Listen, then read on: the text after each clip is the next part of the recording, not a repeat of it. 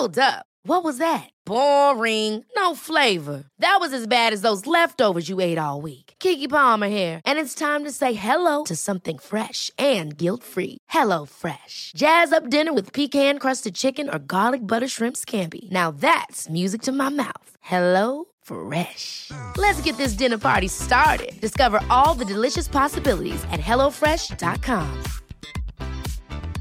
I'm Sandra, and I'm just the professional your small business was looking for. But you didn't hire me because you didn't use LinkedIn Jobs. LinkedIn has professionals you can't find anywhere else, including those who aren't actively looking for a new job, but might be open to the perfect role, like me.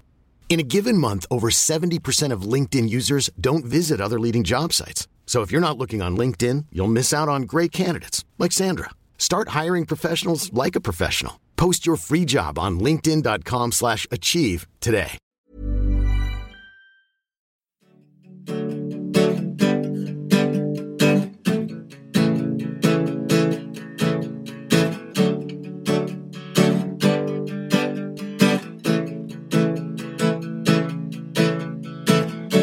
It's the Chart Beat Podcast. And welcome to the Billboard Chart Beat Podcast. Gary Trust, Billboard Senior Director of Charts. And hey guys, it's Trevor Anderson, a chart manager here at Billboard. You mean at Billy Board? What? We're going to be talking Billie Eilish this week. So it's Billy Board this week. Oh, okay. Okay, yeah. Billy Board. Talking Billie Eilish this week. We're going to bring in a couple of our editors, Lindsay Havens and Andrew Unterberger. Happen to be Billie Eilish superfans. So we're going to get into Billie's success so far and what success lies ahead as her debut LP, When We All Fall Asleep, Where Do We Go? Looks easily set to debut at number 1 on the Billboard 200 this coming Sunday is when we'll likely announce it, with perhaps over 275,000 equivalent album units in the first week. How big is that? Be the second biggest debut of the year after only Ariana Grande's Thank You Next, which had 360,000. So Ariana Grande obviously been out for, 5 or 6 years now. Billie Eilish, she's been bubbling under, but I think for a lot of people, she's really new. So to have that kind of debut, we're going to get into, well, how is she doing that? Yeah, so we're going to talk to Lindsay and Andrew, figure out what exactly has made Billie Eilish this kind of out-of-the-box force. But before we look at somebody who people are maybe going as far as to peg as the new sound, a new model of artist for pop music going forward, we'll take a look at some of the current pop queens and some chart action that they have going on, specifically Ariana Grande and Lady Gaga hitting some chart feats this week. Yep, that's coming up. Also, last week we mentioned how I'd seen Mariah Carey the night before we taped last week, last Monday night. We're just going, we're just like generation, we're stepping back one generation at a time. Saw Mariah, and you're seeing Mariah tomorrow night, right in Philly. Yeah, that's correct. I will be, if you want. Well, I guess it'll be too late to say hi. I was going to say, if you want to come say hi, I'll be at the Caution Show, but of course this airs the day after, so know that I was there and you missed your opportunity. So I'll hold off on my full review until then. But want a little preview of what it's going to sound like, Trevor? I'll say against my better judgment, I do not want this preview, but You want it to be a full surprise? I know you've been talking about this all day, so you're very excited about whatever you snuck out of Radio City, so let's hear it. Here's a little bit of what it sounded like last week.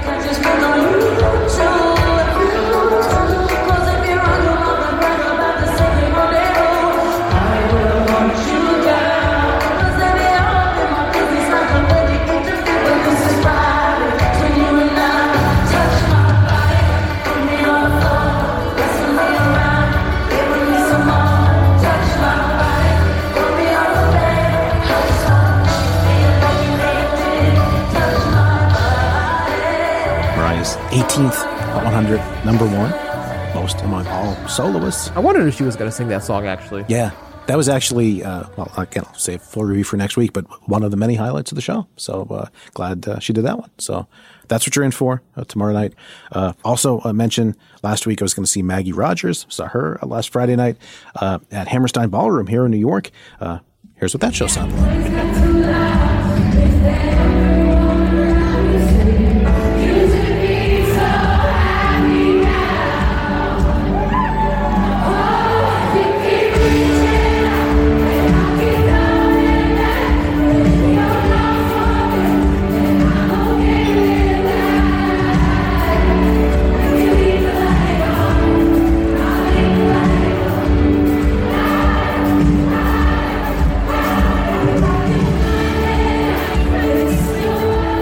don't know if you can tell in that clip, Trevor, of Light On, but people were singing along to that song, some of the loudest singing along I've ever heard in any concert.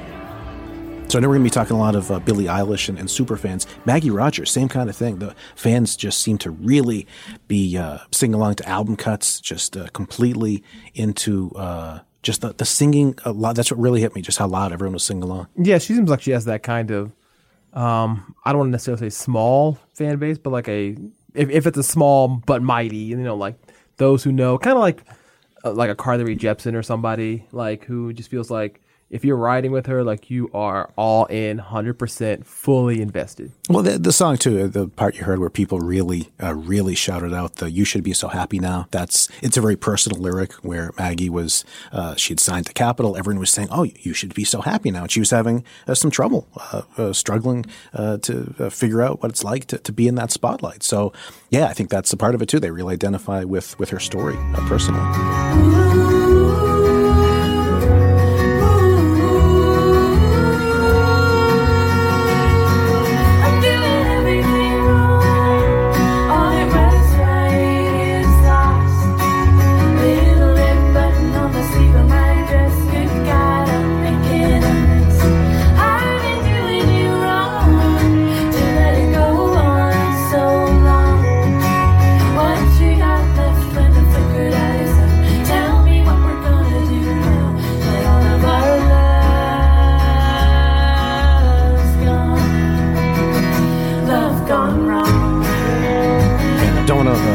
It's our third show last week.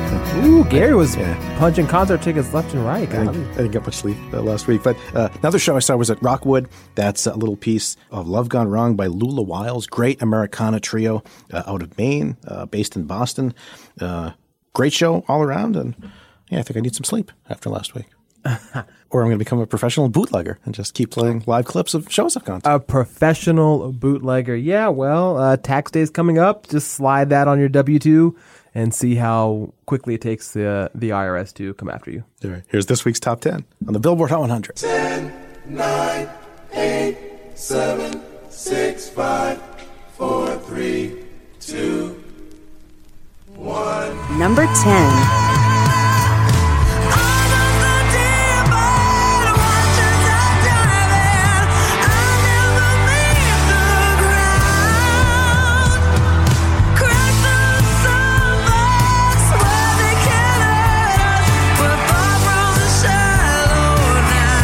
Number 9. I'm a sucker for you.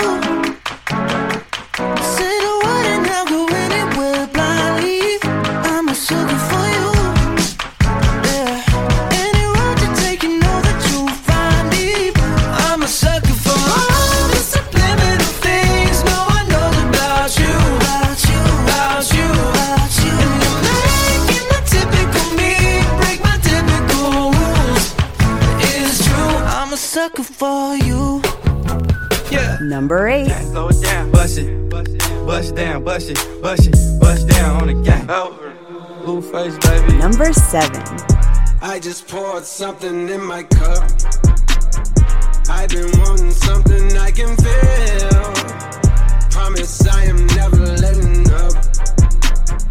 Money in your palm will make you rich. Number 6. I wanna raise your spirits. I want to see you smile. No, that means I'll have to leave.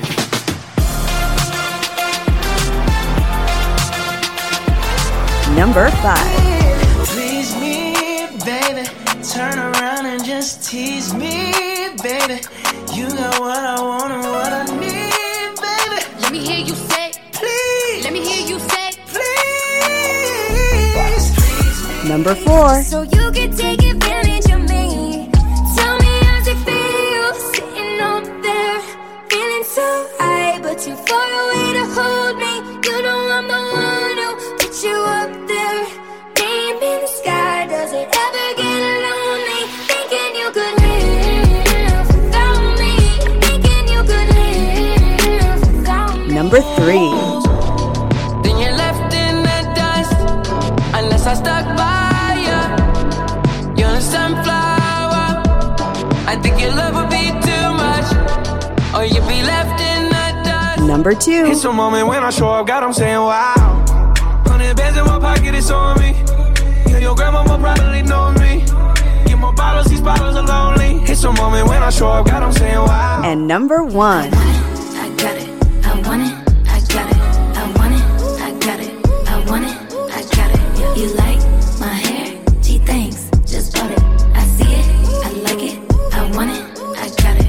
Wearing no ring, but ain't gon' be no missing. All right, 7 rings is just the gift that keeps on giving. If you've been keeping track, that is 1, 2, 3, 4, 5, 6, 7, 8 weeks at number 1 for the Ariana Grande track. Ariana fans, chart fans will note that now, with 8 weeks at number 1, that is the longest that any Ariana Grande song has spent at the top spot. Thank You Next, the title track, previous single from her album, Thank You Next. 7 weeks at number 1 at the end of last year into this year. So already Ariana fans waiting for so long, so many years to get that first number 1. Now she's got 2 and altogether 15 weeks at number 1. So when the number 1s do arrive, they come quick and they do not give up that top spot quickly. You know who's number 1 on iTunes right now? Ariana Grande. Ariana Grande with Victoria Monet, new song Monopoly. I've been on a roll where you been, but protected with my soul where you been. Is your GPS giving on where you been? Matter of fact, I don't even care where you been. Yeah, that Monday surprise, people thought it was maybe an April Fool's joke. But nah, Monday surprise. She kind of been teasing it for a minute. So really, it just kind of falls right into the narrative that Ariana's wanted to paint. Is she put out her album Sweetener in 2017. People thought that was just going to kind of follow the same trajectory, 3, 4, maybe 5 singles, do the world tour, then take a break and, take a year or 2 off before the next album. She has just rewritten this playbook, wants to put out what she wants, when she wants. Obviously, that has not damaged her chart or track record at all. If anything, it's only grown bigger and bigger. So, once again, here we are. I mean, putting singles out like she's Drake. Yeah, and Victoria Monet, especially no stranger to having hits. She co-wrote Thank You Next and 7 Rings. So recently in the podcast, we talked to Neomza, one of the co-writers. So Victoria Monet, not just writing, but now putting out a duet with Ariana. We'll see where that is on the Hot 100 next week. Yeah, Monday release will be kind of interesting. It's already about halfway through the tracking week, so you wonder if it's going to have enough juice in 3 days to get there. Not impossible, but obviously makes the job a little bit harder for yourself. But at the same time, it feels like, the top of the chart's pretty ripe for a new song to come in and take over. We've seen, obviously, 7 Rings, number 1 for 8 weeks. A lot of songs been in there the same vein for the past 6, 7, 8 weeks. So past couple months, pretty steady. But if it's not going to be the new Ariana song, and we're still waiting on that new Rihanna music, please God, maybe it'll be Post Malone back in the top spot. He's already been there this year with the song Sunflower with Sway Lee from the Spider-Man soundtrack, which was a number 1 hit for a week earlier this year. The song Wow, which actually came out on Christmas Eve, hitting a new peak on the Hot 100. One of these songs that have been bubbling around the top 10, top 5 for a while now. Now at number 2, the highest it's been yet. So, only 1 spot higher to go than 2. And the race was actually really close this week. Yeah. So maybe that'll play out in Post's favor next week. Well, first full tracking week after the new official video for this was, he really updated the video. We were going with that Christmas theme video the whole time. Now it's more fitting for the season. Yeah, like an actual clip with his full 3D face and everybody in it. Yep. So, up to number 2, number 1, also on Hot R&B Hip Hop Songs, and number 1 on Hot Rap Songs. All right, you heard back at number 10, Shallow, Lady Gaga, and Bradley Cooper. Talk a little bit more about that. Should we do, Trevor, a Shallow deep dive? I'm stunned into silence. I guess we must continue. So where does he? Really, somebody got to keep. There's got to be a listener out there. Please keep track of these. At the end of the year, I want somebody to submit a report to me of all the puns that Gary has used. Number 1 on digital song sales for a 10th week. It's only the 12th song ever to do that in decade and a half. The digital song sales have been tracked. Longest leading number 1 on that chart ever by a woman in a lead role. So it passes Holla Back Girl by Gwen Stefani at 9 weeks number 1. What a throwback! Had a good run. That was probably one of the first number 1s on that whole chart. Even wow. Yeah. Holla Back Girl. Damn, what a time. So number 1 for 10 weeks. At the same time, I should point out, it sold 28,000 copies this week. That's the lowest since 2005. So Green Day, Boulevard of Broken Dreams, sold 21,000 on January 1st, 2005 was the chart week. Nothing been that low since this week. So more shows just where digital sales are going at this point. At the same time, Shallow streamed 16 million times in the U.S. this week. So the consumption, it's kind of hard to compare because obviously there was no way to stream Green Day 16 million times in 2005. So consumption has just shifted. Also, top 10 on radio songs this week. Shallow. I know I've been mentioning a lot on the podcast how the life of Shallow, it was big at the start back in October. And at radio, it was kind of in the 30s for a long time on the radio songs chart. It all goes back to the Grammys and the Oscars winning the awards and the performance. Ever since then, the song just deep into its life has just exploded. So it went to number 1 on the Hot 100, still in the top 10. And now finally, top 10 on radio songs. It's Gaga's first top 10 on radio songs since this song.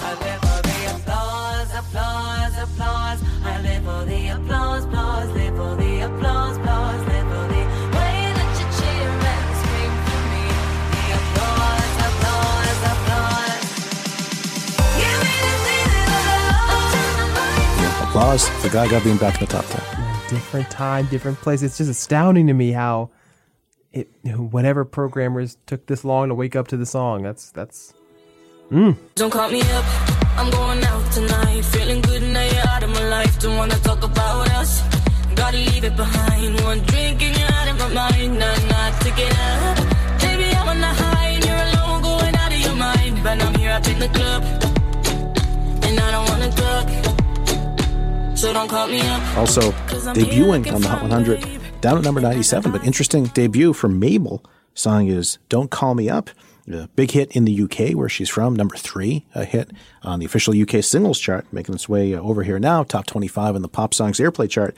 You might know her family. Her mother had this song, a hit number 3 on the Hot 100 back in 1989. No money man could win my love.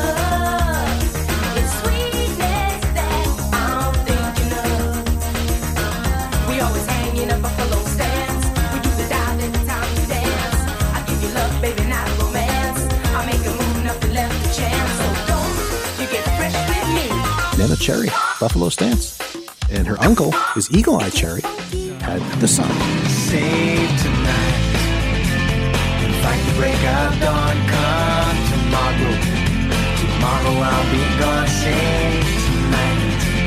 And fight the break of dawn, come tomorrow. Tomorrow I'll be gone, save tonight. And her Mabel's grandfather is Don Cherry, famous jazz musician from broke through in the 60s too, so third generation artist. Damn, it's almost like when you have, famous athlete parents, whatever. It's like no pressure, just deliver a hit, just like us. Keep going, keep. That's like how you keep the family name going. Yeah, keep it on the charts. Or you inherit the talent as well, so that helps you out. Also, one other chart we wanted to mention this week. We don't usually mention this chart, but the Social 50 debut at number 20.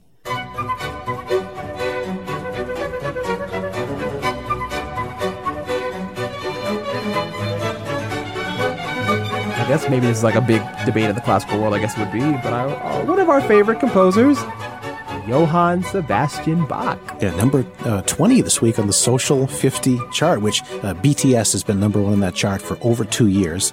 A lot of K-pop on there, a lot of acts like Ariana Grande who are having current hits. So how does an artist who would be 334 years old right now get on that chart? It was a Google Doodle recently. So that sparked a lot of Wikipedia views, but just kind of funny to see in the middle of all these pop stars, Johann Sebastian Bach from over 300 years ago, still big today. All right, let's talk Billie Eilish here on the Billy Board Chart Beat podcast. See? Sounds good already, now that you've had a little time to adjust to it? Is it? Oh, wow, our production. I love puns. Yeah. At least our audio engineer over there is a fan. Gary, of course, is all about it. I guess I will be on my way to the peer pressure. We'll workshop it with Lindsay Havens and Andrew Unterberger, our guest this week, coming on from Billboard's edit department, talking all things Billie Eilish. Again, she's headed, looks like pretty certainly, for number one on the Billboard 200, over 275,000 equivalent album units in its first week, looking like the second biggest debut of the year after only Ariana Grande's Thank You Next. So how has she gotten this big this quickly, and really not doing it the normal way with a major pop hit? She's got her own sound, really an interesting song style to the way she writes. Just her whole vibe is really different. So we're going to get into all things popularity of Billie Eilish with Lindsay and Andrew coming up on the Billy Board Chart Beat Podcast. Hey, I'm Ryan Reynolds. At Mint Mobile, we like to do the opposite of what Big Wireless does. They charge you a lot. We charge you a little. So naturally, when they announced they'd be raising their prices due to inflation, we decided to deflate our prices due to not hating you. That's right. We're cutting the price of Mint Unlimited from $30 a month to just $15 a month. Give it a try at mintmobile.com/switch. $45 up front for 3 months plus taxes and fees. Promo rate for new customers for limited time. Unlimited more than 40 gigabytes per month. Slows full terms at mintmobile.com. I'm Sandra, and I'm just the professional your small business was looking for. But you didn't hire me because you didn't use LinkedIn Jobs. LinkedIn has professionals you can't find anywhere else, including those who aren't actively looking for a new job, but might be open to the perfect role, like me. In a given month, over 70% of LinkedIn users don't visit other leading job sites. So if you're not looking on LinkedIn, you'll miss out on great candidates like Sandra. Start hiring professionals like a professional. Post your free job on linkedin.com/achieve today. Billy.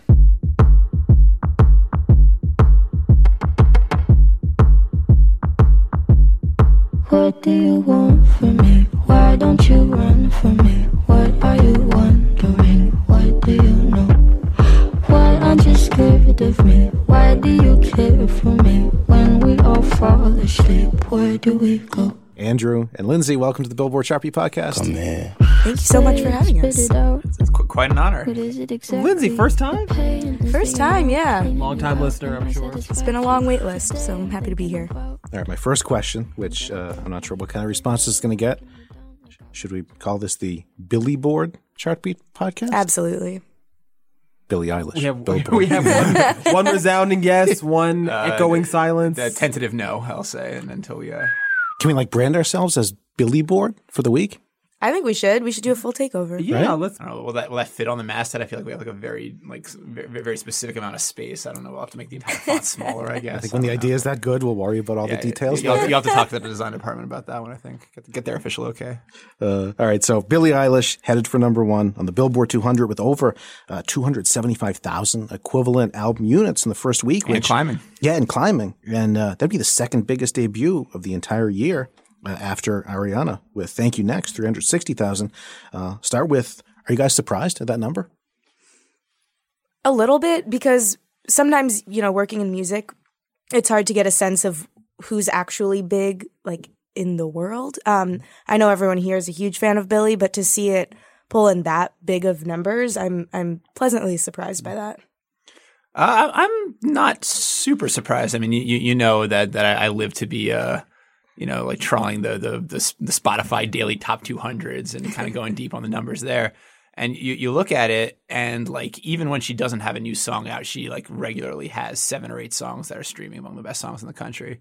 So the fan base appetite for her is on a level that only a handful of artists, one of whom being Ariana Grande, is at right now. So I really thought that there was going to be unless this was a dramatically underwhelming album or a dramatic left turn in some weird way, I was pretty sure that she was going to do some pretty serious business on this album, and it's a solid album. So I think this is probably about where I would have pegged her. So you're talking about how many people here are fans of hers. It doesn't seem like just fans, like just total super fans. I mentioned on the Must Hear Music podcast late last week. Trevor, have you been a guest on the Must Hear Music podcast? I have, actually. Oh, really? All right. Yeah. I wasn't there for that one. That's exactly why I was the guest for that episode. I was saying how I've been a fan of Billie's for almost 3 years now, and Joe was kind of like, that's not possible because she feels so new. But Ocean Eyes, she was 13 when that came out. She's 17 now. So yeah, I'm definitely a super fan. Been following her for a while. Yeah, absolutely. Although, we talk about everyone in Office being a fan. It's interesting that this album has brought a couple of the non-fans out of the woodwork around here. Like I've talked to a couple of people who haven't necessarily been haters, but I've definitely heard a couple I feel like I might be too old to be listening to this sort of sentiments. I won't name names. She honestly is the first artist I think that has made me feel old. Oh yeah. Not the first for me, certainly. That's I can date that back to High School Musical 12 years ago, but certainly, she makes people feel their age a little bit, and this album is like a really interestingly like teenage album. Mm-hmm. I think she's so far ahead of her years in a lot of ways, but also on this album, there's like a lot of inside jokes and like Office samples and songs named after like apps or app games or something. The puzzle the one? puzzle one. Yeah. So like it's definitely like she's not trying to hide the fact that she's a 17-year-old kind of unexpectedly breaking out on this level. I think a lot of it too, I was surprised to hear that people were listening to it who I wouldn't expect, but I think it's curiosity. Mm-hmm. Like at this point, she's getting such major press, like redefining pop stardom. I don't even think she doesn't want to be a pop star. But everything is so sensationalized around her that I feel like if you work in this industry or just are a casual music listener at all, you almost have to familiarize yourself a little bit with the album. Yeah, for sure. And I think a lot of people are only sort of now catching up to her and sort of to kind of to make up for the fact that they're like a little bit late to the party and that they have to go doubly hard on it to make up for it. But it's certainly like a 4 quadrants type album for this time of year. And there haven't been that many so far in 2019. It's basically been her and Ariana and Mm-hmm. I don't know, Juice WRLD maybe, but I don't feel like a lot of other albums are kind of driving the discussion that this is. But what's driving that super fandom? Is it her uniqueness? What are all the things that are combining for that? For me, I think she's just like the full package. Like I like her style, I like her vision, I like how she works with her brother. I think a huge part of Shout out to Phineas. No, really, the way I've been describing to the few friends I have, I have more friends, but to the few friends I have who aren't familiar with Billie, that's the full sentence there.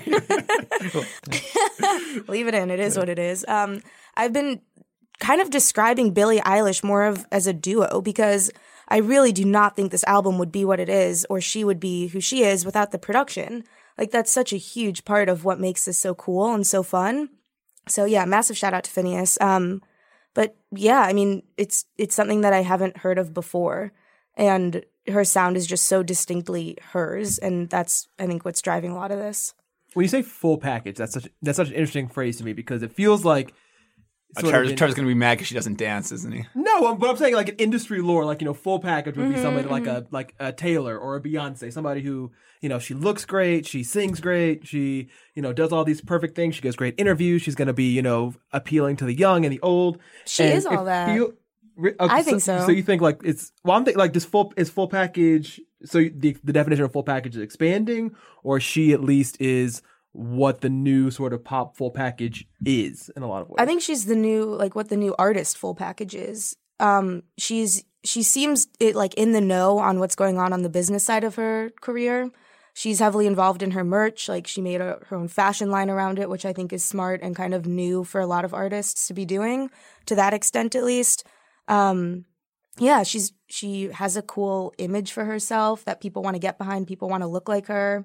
When I did a radio programmer's piece talking about Billie Eilish, one of them predicted that there's going to be a post-Billie wave, and I laughed, but then I was like, you're right, man. Like, it's coming, and it'll be here soon, I think. Yeah, and she's awesome at social media. I can't remember if we talked about that as like part of the full package, but like that's a big part of the recipe for her. Like, I mean, specifically Instagram. Like she's not on Twitter at all. Which goes to show about like how she makes us feel old. Like Twitter's now like old people social media. Yeah, like she's on Instagram. She's had millions of followers for years now, and like that kind of established her as a star even before she had necessarily like the catalog to support stardom.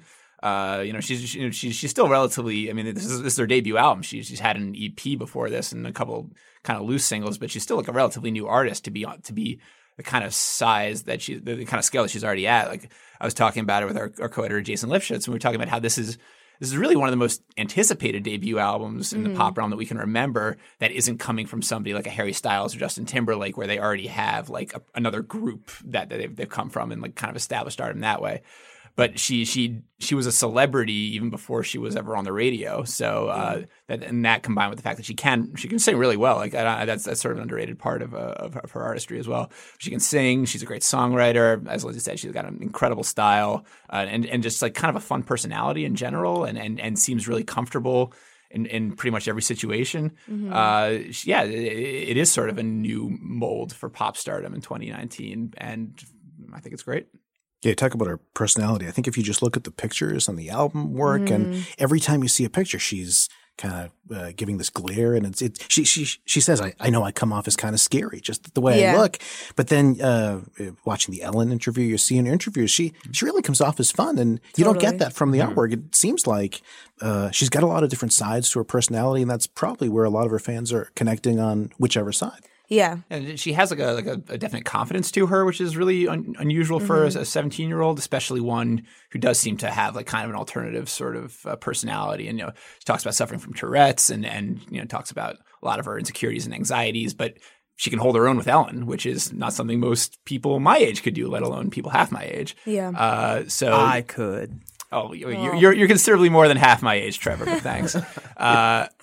Yeah, no, it's a really impressive that she's already sort of gotten to this level of like adult pop stardom while still feeling very much like a teenager and still feeling authentic to the teenage experience. And so she's able to kind of play it from both sides. And that's part of the reason why I think her appeal is so broad. Yeah, I think that underdog element, I think that really connects with people. And it's not just I'm this polished pop star that I can't relate to. This is, this could be me.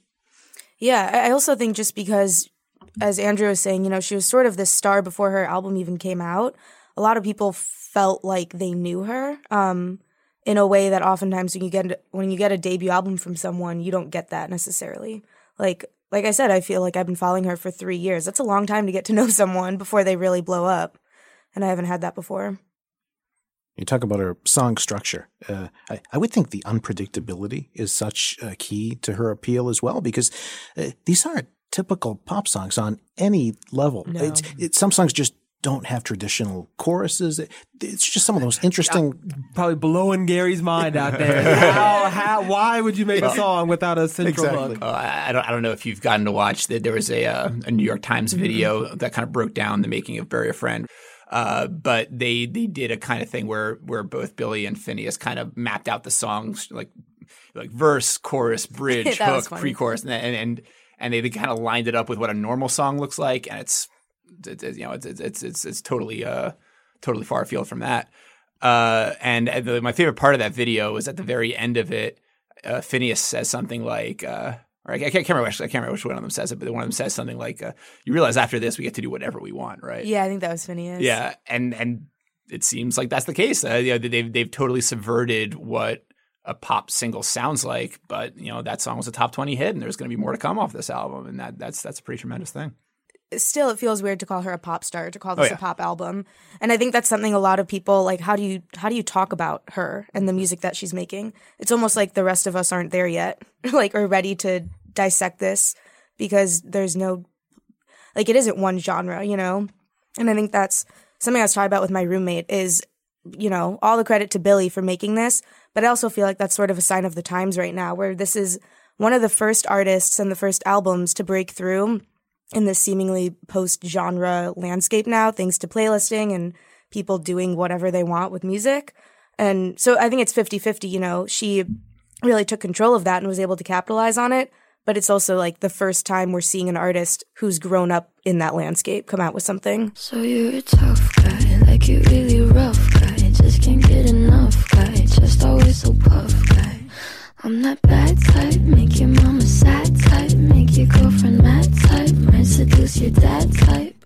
I'm the bad guy. Duh. I don't know if you want to call it a normal pop song, but The Bad Guy off the new album, at least it kind of feels like a pop song. It feels like a big song. Until the last minute. It kind of goes it kind of goes left field, but yeah. One of my friends, so I'm obsessed with that song right now, and they were like, "Oh, well, obviously the guitar sounds like a White Stripes chord almost." And ever since they said that, I can't get it out of my head, and I agree with it now. But I'm curious. Well, that explains a lot about the kind of convergence of Lindsay taste, certainly. Sure does. Billie Eilish should be writing White Stripes songs.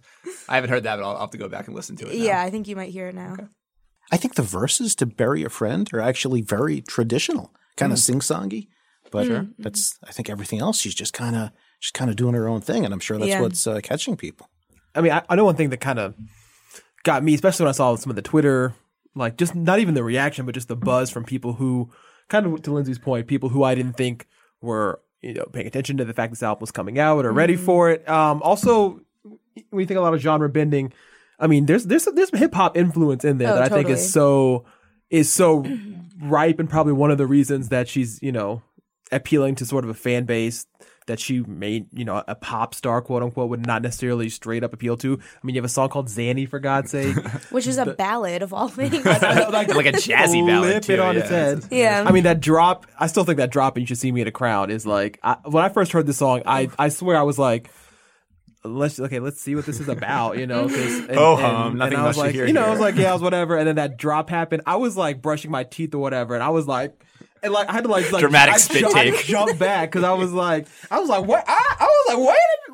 I had to like play it back. It was crazy. So good. And I just think, I just think like you're right, Lindsay. Maybe this is something that 10 years ago would have never worked, just because it felt like radio stations would have never known what lane to put her in. It's not upbeat. It's not. She's too weird. She's too weird looking. But I mean, maybe this is. We've talked so much about sort of how, I guess maybe this year pop is back on track, but in the past couple of years, how pop has kind of died off, and that crop of 2000s, maybe even early 2010s pop stars is just gone by the wayside. And maybe this is sort of what rises from the ashes in some way. One thing we haven't touched on yet is her live performance too, which I think goes back to being a full package. Like, for being as young as she is, it looks like she's been on stage for years, for her whole life. I don't know if anyone else has seen her live.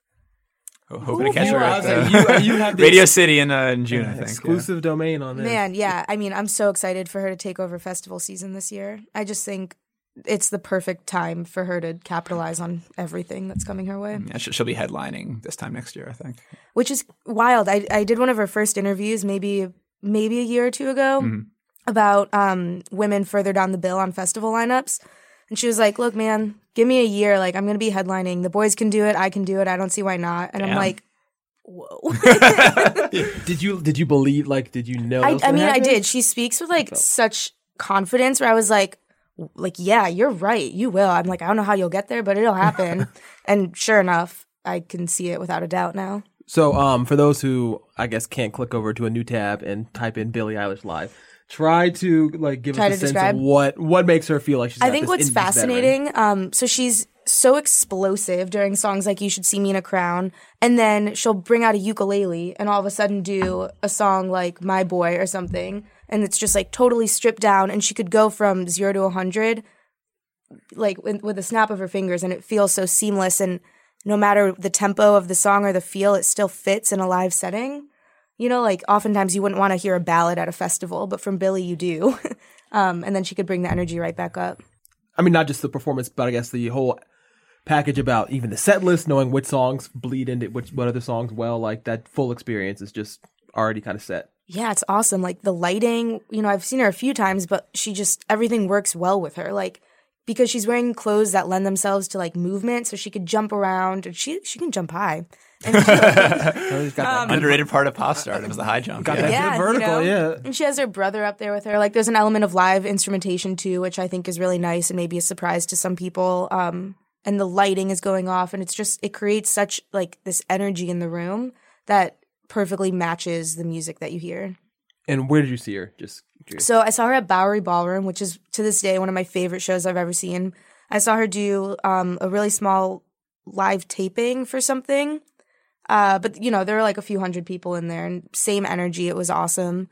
And then, man, I've seen her one other time, I think at a festival, but I don't remember which one.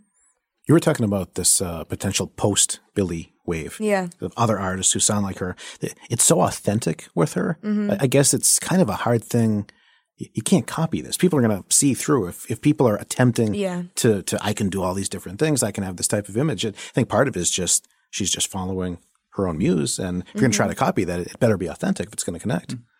Yeah. I mean, my two thoughts on that. I'm worried if Finneas starts producing with other artists, which I know he already has. Like that's going to be interesting to me because, like I said, he's a huge part of what makes this album so specific to Billy. So I wonder if he's going to have to like reel it in at all if he works with someone else. But the other part, I almost think it's more of like the aesthetic of Billy that we'll see a post-wave of. Like, I would dress like her if I could pull it off. And I guess, out of curiosity, because maybe we'll start a culture war, I don't know. So, always a risk with the Chart Beat podcast. Well, you say if the post Billy wave is like what pop stars will be made of going forward. Mm-hmm. Who is right now the current model that is going to go out of style? Good question. Like we're seeing that post Gaga, post Beyonce, post Taylor, post Adele. Like I don't know who is on the chopping block. I'm just curious because I don't know. I'm wondering who set the tempo for this moment in pop. If Billie Eilish is going to be the next. Well, is it too fast to say Drake? We're living in a post Drake world. Oh, I'm not theorizing. I am merely offering as a possibility. Mm-hmm. It's interesting that she can get these streams in an era where it's mostly hip hop. We've talked about this a lot for pretty much every major success story this year. Is that it really hasn't been? I mean, aside from Juice WRLD, it really hasn't been rappers that have been putting forth the most major streaming numbers. It's been Lady Gaga and the Jonas Brothers and Halsey and Ariana Grande and now Billie Eilish. So it's interesting to see it kind of swing. I thought we were sort of at a point where it felt like, okay, rap is only ever going to get bigger, and pop is only ever going to get smaller. And obviously, there's a ton of crossover in between the two, and it would be reductive to say that pop is defeating hip hop when pop is taking incredible amounts of influence from hip hop. Yeah. But it does feel like we're at sort of at the other end of the pendulum finally. Y'all wait, Kendrick that's true. Cardi B new album could be coming. Yeah. Certainly, like this is by no means fait accompli on the rap streaming age, but it's just interesting that now there is sort of another side to it, where for a long time it seemed like it was just hip hop and kind of a too big to fail moment for it. A lot of the comps we've heard about Billie Eilish, maybe the two that are most come up the most, Lana Del Rey and Lorde. Are those feared? Have we had this conversation before? We're just forgetting now that we're in the Billie Eilish moment, or were we thinking the same things back then, or are they really different? Lorde, I can see. Someone the other day tweeted, and they're like, "Lorde would like a word," which in a lot of ways, like that's fair. I think people are a little bit too quick to forget what Lorde did for pop music. Lana, I don't see as much. That one confuses me a little bit in terms of comparisons. I can see it in that, like, they're both very obviously like their own monolithic thing, like immediately, like instantly, like from the first time you heard Lana Del Rey, you sort of got it, and it wasn't like anything quite that you had heard before. I mean, there were obviously other reference points, but like Lana Del Rey already seemed like Lana Del Rey from the first song, and it's sort of only grown from there. And it's the same sort of thing as Billie, where like she doesn't necessarily have major pop hits, but she just kind of like every song makes her feel more like Lana Del Rey, this major star. So I can sort of see that there, but I agree with you that musically and in terms of just where she's coming from, it probably has more in common with Lorde. Now, Gary, I'm dying to know. I've been dying to know this entire interview. What do you think of this Billie Eilish album? Do you find a way in, or how does it work for you? And that's why when I bring up Bury a Friend, the verses, that to me is the most traditional sounding song structure. So beholden to tradition, Gary. No, that's what catches my ear. I grew up on 80s pop, so that's usually my way. Well, there was some weirdness in 80s pop too, certainly. That was not a time averse to weird pop. Yeah. Speaking as a child of the 90s, I appreciate, going back again to like that alternative aspect, I appreciate to have somebody in the mainstream who's legitimately weird. And like to me, like the first time I heard the first time that Billie Eilish really clicked with me was a song called Copycat, which also has that same kind of growling hook that You Should See Me in a Crown does. And like when I heard this, I was like, "What? This is like Nine Inch Nails." Like I haven't heard anything like this since the 90s, and so it speaks to me on that level. No, Billie, I haven't done that dance since my wife died.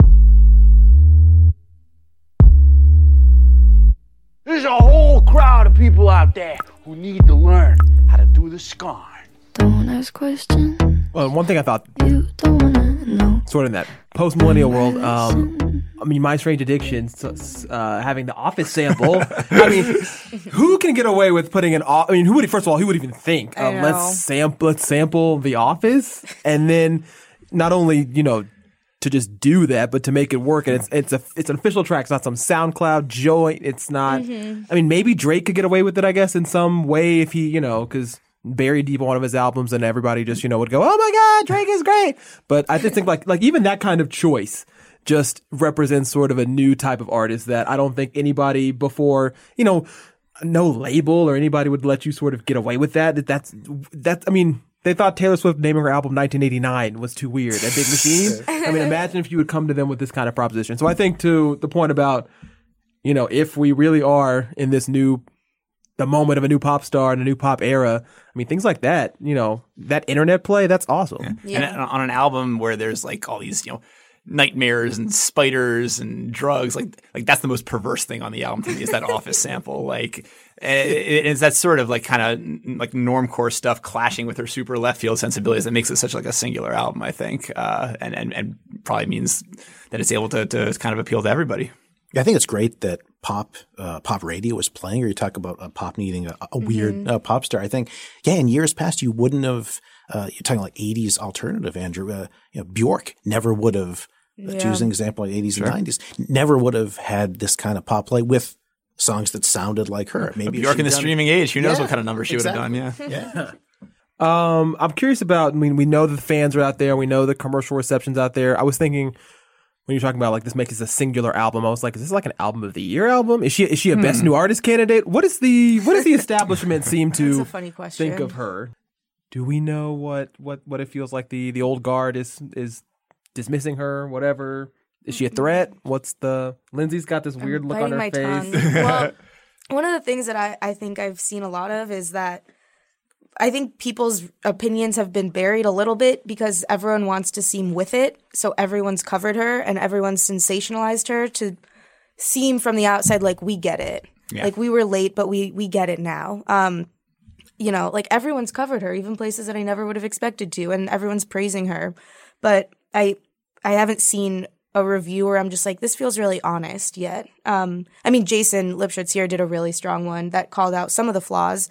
But outside of that, it's hard to say. And I could see at the Grammys, the Academy trying to be hip and prove some a lot of nominations things right now. at least, maybe not the win, but I think she'll for sure get a ton of nominations for this album because it's almost like for everything that we've said, it's impossible to deny her at this point. And just as a way of proving like where we get it, I think that alone warrants a few nominations. Yeah, I don't know about the technical qualifications for Best New Artist. I don't know if she's released too many songs already after last year, where a lot of the people I thought would definitely be nominated weren't. I don't want to make any firm predictions there, but it certainly she certainly seems like the Best New Artist archetype at the very least.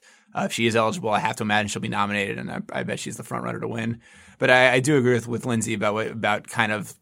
It feels like a lot of people don't quite know what to say about Billie Eilish yet. They don't want to come off derisive when talking about her because they don't want to seem out of touch. But it seems like a lot of people are sort of trying to find their way in, but not quite getting there yet. And so it could lead to a lot of like nominations but not wins maybe where she and I also wonder like what categories she'll be recognized in. She might kind of have the same sort of dilemma that Lorde had a couple years ago where she's a little bit too alternative for pop, too pop for alternative, etc. But I don't think this is going to be the last we hear of her in this respect in any event. I think that she's going to get better from here. She's going to get more mainstream from here, more acclaimed from here. Like the Jason piece that Lindsay mentioned, he sort of pointed out that like, this is a flawed album. She's 17 and it's her first album. Like it should be flawed. And like what she could do from here is pretty much has no ceiling.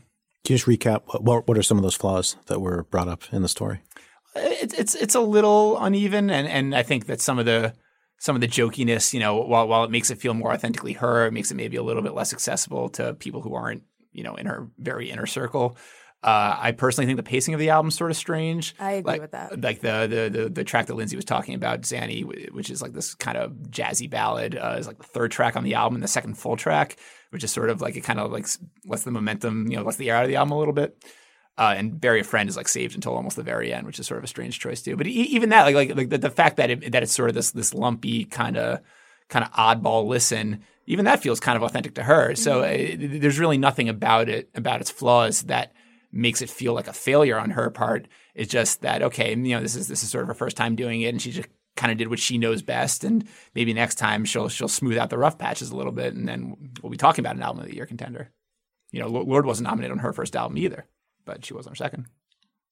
I'm interested to see where she goes from here now that it's such a big part of the conversation. Like we're seeing with Ariana, like released another album in 6 months, released a song last week. Like she's also doing whatever she wants, but in a different way than Billie is. So I'm just curious to see what the next step looks like for Billie. For so long she was releasing songs whenever she pleased. It seemed like now they're all on this album. So where does she go from here? Like, do you drop something else before Coachella? Unlikely. After the summer hits, just what are her next steps? How long will this promotion go on? When we sell 275,000 copies first week, where do we go? Whoa. Clunky, but I like it. Yeah. Work with me here, Trevor. She just did an interview with Chelsea Briggs of Billboard where she pretty much stopped short of saying she's got a collaboration with Bieber coming out. How does that hit her fans? My heart. Is that just total great, or is that she's selling out to be more mainstream pop? No, that's it. I was also wondering who she's going to collab with next. She has the Khalid song that I loved. Sure, go for Bieber. That sounds awesome. I think I saw rumors of like a Rosalia collaboration. Yeah. I think everyone wants to work with her right now. Yeah. She'll have her pick of the litter now, certainly. I could see her not releasing an album for another 2.5 years and then just kind of popping up on new songs every 3 or 4 months with whoever makes sense. I could see her on that Lauryn Hill 2-decade hiatus. Don't say that, Trevor. You never know. I feel like she just plays by her own rules to the point where she might just say, when it's ready, it's ready. And it'll never be ready. I mean, you never know what goes on behind the scenes, but her artistic process seems so like free of drama that it's hard to imagine, for me at least, her just disappearing forever. But you never know. I mean, the people have strange reactions to fame, and she's about to hit a level that even she hasn't been on yet. Yeah. So. Yeah, I'm just curious. She hasn't been on this extensive of a tour. Mm-hmm. And all this being said, too, like, I don't know how long this album actually took to make, but somewhere between 3 years. And who knows if that was just because it took that long or this was always the plan. So I don't think we've really been able to process, like, Billie in the spotlight just yet. Thanks for taking time from listening and thinking about Billie Eilish to come on here and talk about Billie Eilish. This was fun. Yeah, to go back and write about Billie Eilish. Yeah, we're going to see a lot of Billie in the spotlight going forward, I'm sure. Thanks for tuning in to Billie Board. See, it's catching up. Oh, yeah. Quiet when I'm coming home and I'm on my own. I could lie, say I like it like that, like it like that. I could lie, say I like it like that, like it like that. All right, that's this week's Billboard Chart Beat podcast. We'll be back next week talking 1999. It's going to be 1999 week on Billboard.com, reliving music, big events. Turns out this week, 1999, 20 years ago, TLC was number 1 with No Scrubs. Back in the news the last couple of years since Ed Sheeran gave writing credit. Co-writing credit for the song Shape of You, reworking No Scrubs a little too closely. So writing credit wound up being shared. But originally. Tiny taking that to the bank. Yeah. But originally, 20 years ago, number 1 on the Hot 100 this week. So we'll taste of next week's episode. And Andrew will be back next week to talk more things. 1999. It's TLC. No Scrubs. Scrub is a guy that thinks he's flying, is also known as a buster. Always talking about what he wants and just sits on his broke ass. So no, I don't want your number. No, I don't wanna give you mine, and no, I don't wanna meet you nowhere. No, don't want none of your time, and no, I don't want no scrub. A scrub is a guy that can't get no love from me, hanging on the passenger side of his best friend's ride, trying to holler at me. I don't want no scrub. A scrub is a guy that can't get no love from me. Hey, it's Danny Pellegrino from Everything Iconic. Ready to upgrade your style game without blowing your budget? Check out Quince. They've got all the good stuff, shirts and polos, activewear, and fine leather goods, all at 50 to 80% less than other high-end brands. And the best part? They're all about safe, ethical, and responsible manufacturing. Get that luxury vibe without the luxury price tag. Hit up quince.com/upgrade for free shipping and 365-day returns on your next order. That's quince.com/upgrade. Hold up. What was that? Boring. No flavor. That was as bad as those leftovers you ate all week. Keke Palmer here, and it's time to say hello to something fresh and guilt-free. Hello Fresh. Jazz up dinner with pecan-crusted chicken or garlic butter shrimp scampi. Now that's music to my mouth. Hello Fresh. Let's get this dinner party started. Discover all the delicious possibilities at hellofresh.com.